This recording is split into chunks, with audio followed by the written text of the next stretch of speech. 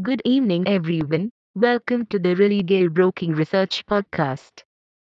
In this podcast, we will bring you the commodities market outlook for the day. Gold held near a 3 week peak, buoyed by a softer dollar, while investors waited for more economic readings that could determine the future pace of interest rate hikes.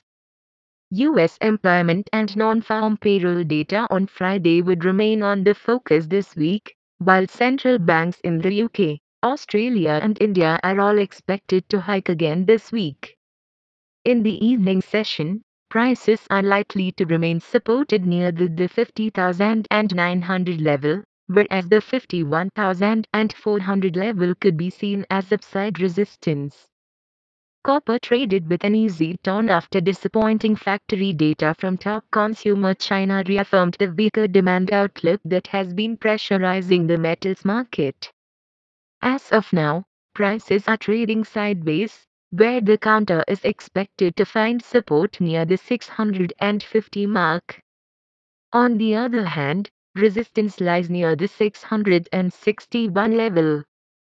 Moving to crude, oil prices headed lower after an unexpected drop in Chinese factory activity raised concerns over slowing crude demand in the world's second largest economy. Crude oil can test the 7,550 to 7,580 support levels in the evening session if it fails to hold above the resistance of the 7,820 mark. Natural gas prices have been trading with a downward bias amid forecasts of easing summer heat over the weekend.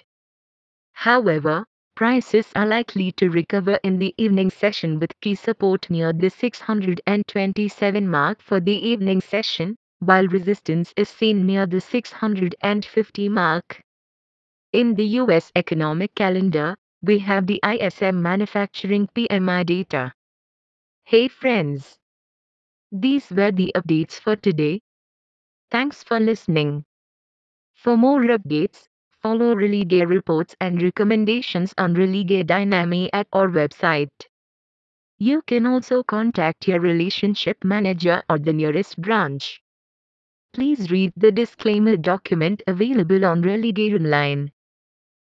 Disclaimer before trading or investing. Happy investing.